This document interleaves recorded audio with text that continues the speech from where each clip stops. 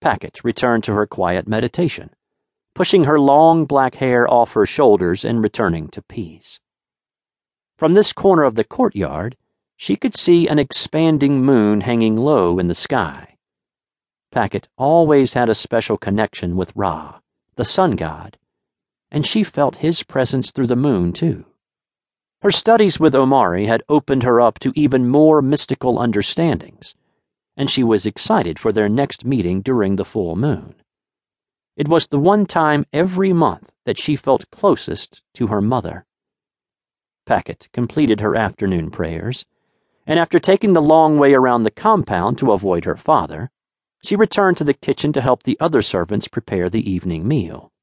Every night after dinner, when the house was cooling off, Packet left the family compound to secretly descend to the great river. Since she was a young girl, she had created different pathways down to the water, some winding along a steep hill through high grass and rattlesnakes, other paths smoother and intuitively easier to find because they flowed with the natural growth of the reed plants. Packet loved exploring the water's edge whenever possible, and often ventured much further down the river than she ever revealed to her family. When the water was high, it roared with authority, and she dreamed of floating away on its steady waves. When the water's movements were a bare trickle, she scoured the mud and sediments for new discoveries like shells, fish, and anything thrown over the edge from a passing ship. She sat next to the great river, stealthily watching the grand ship sail on to an exciting place, a new land, a foreign destination. After watching hundreds of them pass by, she had finally decided it was time for her new life to begin, too.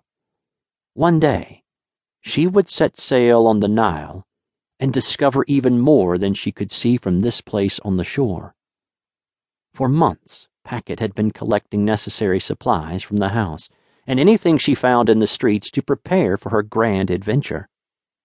Her brother was often careless with his possessions and always wanted something new, so Packet was able to occasionally snatch a few pieces of twine and tools when he was too busy with his latest weapons. She discreetly hauled every found item down to the water's edge. After pulling back the blades of reed that covered her secret, she would work on her small boat.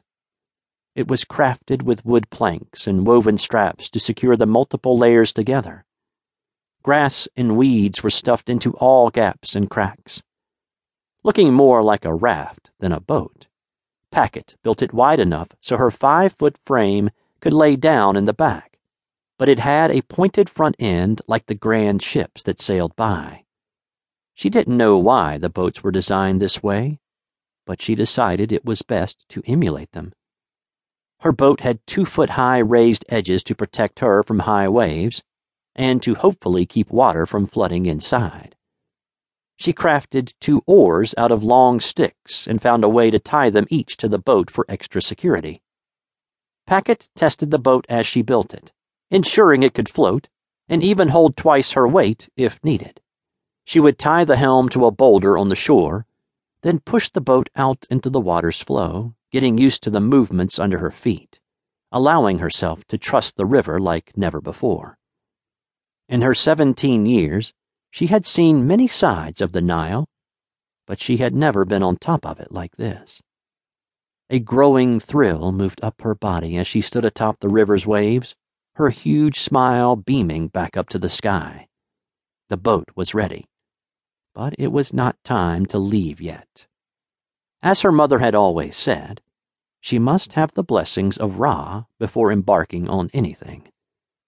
Ra, the sun god, was the entity who would grant her safe passage, especially on water, as he was known for possessing 2 boats himself, Manjet, the morning boat, and Mezektet, the evening boat. The morning boat carried Ra through his day travels, and the night boat brought him down into the underworld. Then the sun would rise again, and Ra would reappear as a rebirth of the new day beginning. She could feel her rebirth approaching, and was simply waiting for Ra's blessings.